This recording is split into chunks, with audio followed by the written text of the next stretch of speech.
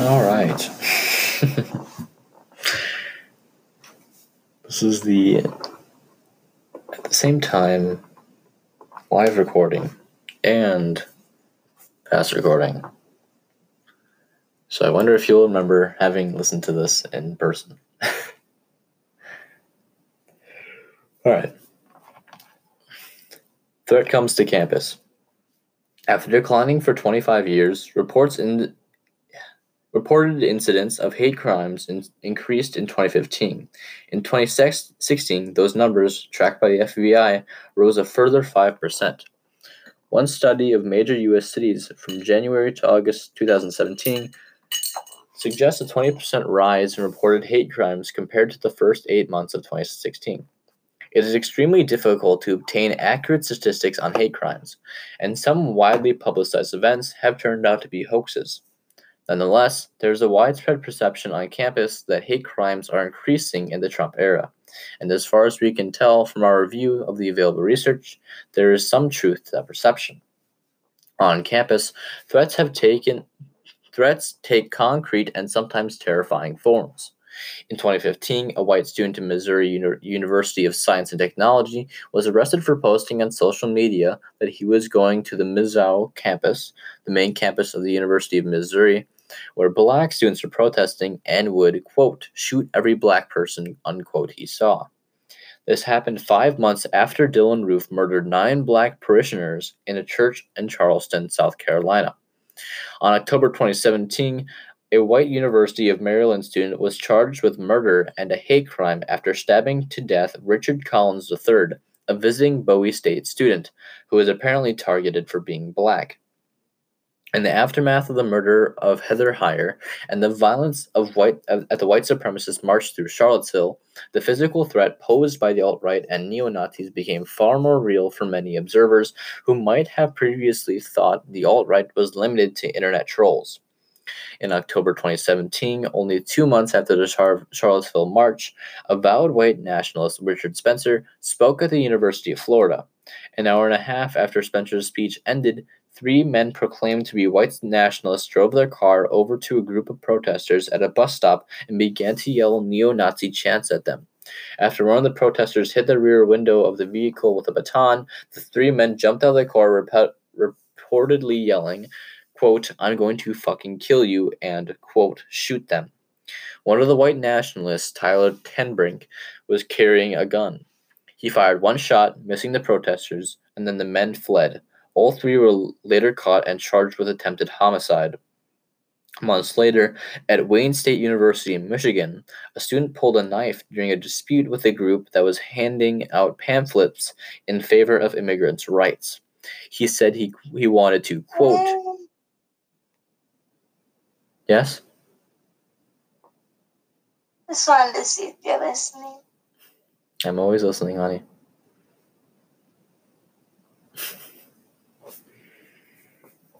All right. Now sleep well. Of course I will. Sleep's a good thing lately. It means it brings me closer to seeing you. I can't wait to see you, baby. Alright. Good night. Good night. Good. Sleep well.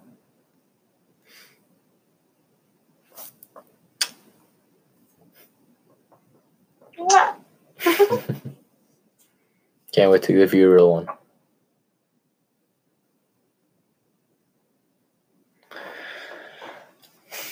Alright. He said he wanted to, quote, kill all illegals and that don't belong in our country, unquote. Students of color facing ongoing threats to their safety and seeing frequent reports of threats elsewhere are not a new phenomenon. The history of race in America is a history of discrimination and intimidation, intertwined with a history of progress. And yet, this new wave of racial intimidation may be particularly upsetting because of recent progress. In 2008, with the election of Barack Obama, many Americans had the sense that the country had turned a corner in its struggle with racism. In late 2016, college students in the United States had spent the previous 8 years in a country with a black president, and most experts and pundits were telling them to expect the transition to the country's first female president. The shock of Trump's victory must have been particularly disillusioning for many black students and left-leaning women. Between the president's repeated racial provocations and the increased visibility of neo-Nazis and their ilk, it became much more plausible that it had been a long time that, quote, white supremacy, even using a narrow definition, was not just a relic of the distant past. We close this chapter by repeating Alison Stanger's assessment. Quote, political life and discourse in the United States is at a boiling point, and nowhere is the reaction to that more heightened than on college campuses, unquote. This is the context in which today's college students are trying to make sense of major national events and are reacting to seemingly small local incidents. We have suggested throughout this book that some interpretations of events are more constructive than others, but our point in this chapter is that there are reasons why students are doing what they're doing. There is a backstory. There is a national context. The polarization spiral and the growth of negative partisanship are influencing political activity all across the country, driving many Americans to embrace the untruth of us versus them. In the next 3 chapters, we'll show that it is not just the college campuses that have been changing, it is also the young people coming into them. Changes in adolescent mental health and in the nature of American childhood may have rendered many current students more easily burned by the, quote, boiling that they find once they arrive on campus. And some. The United States has experienced a steady increase in at least one form of polarization since the 1980s, affective or emotional polarization, which means that people who identify with either of the two main political parties increasingly hate and fear the other party and the people in it. This is our first of 6 explanatory threads that will help us understand what has been changing on campus.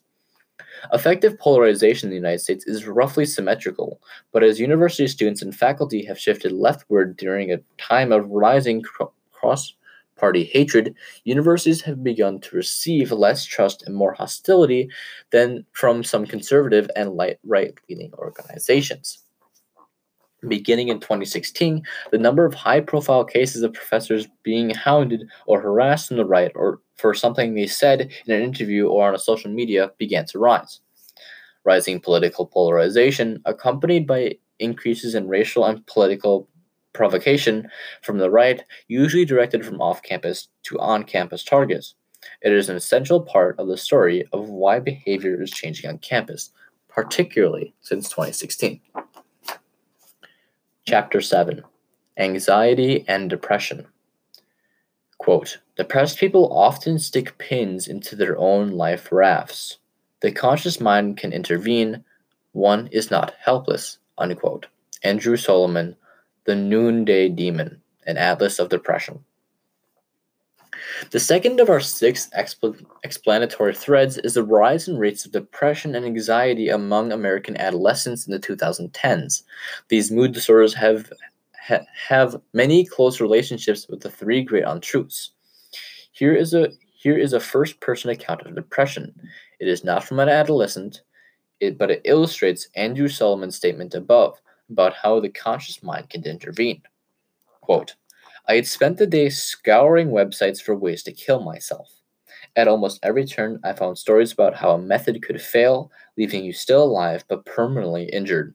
This even applied to shooting yourself. I could not risk that. So I went to the hardware store across the street, looking for strong plastic bags and metal wire. The idea was to crush up all the sleeping meds, tranquilizers, and anti-anxiety meds I had, take them all at once, then wrap my head so that even if the pills did not kill me, suffocation would. But it had to be strong enough that I could not claw my way out of the bag if I had a change of heart. I needed to go through with it now, as quickly as possible, because... Why? Because it was the right thing to do, and if I waited, I might not go through with it. And I needed to go through with it while I had the will. If I felt better later, it would somehow be a lie. I had a powerful sense that I was in touch with some dark, larger truth, that I needed to die. I don't know if it was briefly sensing how strange this thought was that gave me the tiny flash of sanity that caused me to call 911. First, I started to explain that I had planned in a detached way, but soon I was crying. The voice on the other end of the line told me to get myself to a hospital right away. I listened. I spent the next 3 days of December 2007 at a psychiatric facility in North Philadelphia. I was already scheduled to move from Philadelphia, where I felt utterly isolated, back to New York City, where I had friends and family. I found a doctor who was the first person in years to reduce rather than increase my meds, and I started cognitive behavioral therapy as soon as I moved to New York. At first, it seemed to make a little difference. The doctor showed me time and time again how I used every bit of brain to support a view of myself, a schema that I said I was hopeless, broken person. I did my CBT exercises twice a day, and I gradually began to recognize my angry, flailing, defensive mind trying to protect the nasty vision of myself. There was no eureka moment. My rational mind could understand that my thoughts were distorted, but nothing changed until it simply became a habit to hear the cruelest, craziest, and most destructive voices in my head without believing I had to act on them. When I stopped letting those voices win, they got quieter. Thanks to CBT, my mind is now in the habit of hearing my worst thoughts as if they are speaking in silly cartoon voices. While I still get depressed, the frequency and severity of those bouts are nowhere near as powerful as they used to be. Unquote. The author of this count is Greg. He believes that CBT saved his life. In a matter of just a few months, he began to learn how to catch his own distortions, and once he learned to spot them himself, he started to hear them coming from other people too. Once you are accustomed to looking for them, it's not very hard to identify catastrophizing, dichotomous thinking, labeling, and all the rest. Almost as soon as he started practicing CBT in 2008, Greg noticed in his work as a president of FIRE that administrators on campus were sometimes modeling cognitive distortions for students. Administrators often acted in ways that gave the impression that students were in constant danger and in need of protection from a variety of risks and discomforts, as we'll discuss in Chapter 10. But back then, millennial students mostly rolled their eyes at administrative overreaction. It was only when the first members of iGen started entering college, around 2013, that Greg began to notice this more fearful attitude about speech coming from the students themselves. In the new discussions about safe spaces, trigger warnings, microaggressions, and speech as violence, students often employed arguments and justifications that seemed to come right out of the CBT training manual. That's why Greg invited John to launch in 2014. These are the two authors, by the way. And that's where we wrote our Atlantic article in 2015. In that essay, we briefly discussed changes in childhood in the United States, such as the decline in unsupervised time and the recent rise of social media. But we focused our attention on what was happening after students arrived at college. At the time, we had just begun to hear the first alarms being raised by college mental health professionals who said they were being overwhelmed by rising demand. We suggested that perhaps some of the very things colleges were doing to protect students from words and ideas ended up increasing the demand for mental health services by inadvertently increasing the use of cognitive distortions. By 2017, however, it was clear we had misunderstood what was going on. The colleges were not the primary cause of the wave of mental illness among other students. Rather, students seeking help were part of a much larger national wave of adolescent anxiety and depression unlike anything seen in modern times. Colleges were struggling to cope with rapidly rising numbers of students who were suffering from mental illness, primarily mood disorders. The new culture of safetyism can be understood in part as an effort by some students, faculty, and administrators to remake the campus in response to this new trend. If more students say they feel threatened by certain kinds of speech, the more protections should be offered. Our basic message in this book is that this way of thinking may be wrong. College students are anti-fragile, not fragile. Some well-intended protections may backfire and make things worse in the long run for the students we are trying to help. In this chapter, we explore recent findings in the declining mental health of American adolescents. There is some evidence that similar trends may be happening in Canada and the United Kingdom, although the evidence in those countries is not as clear and consistent as it is in the United States. In all three countries, Girls seem to be more affected than boys.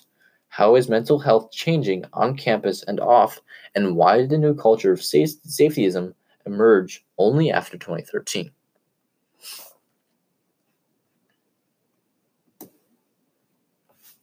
You still awake, Hon?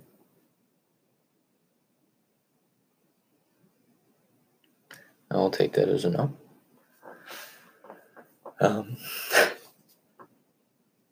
And that will be the conclusion of this episode as well. Another long episode. But I hope you enjoyed listening to it again, I guess.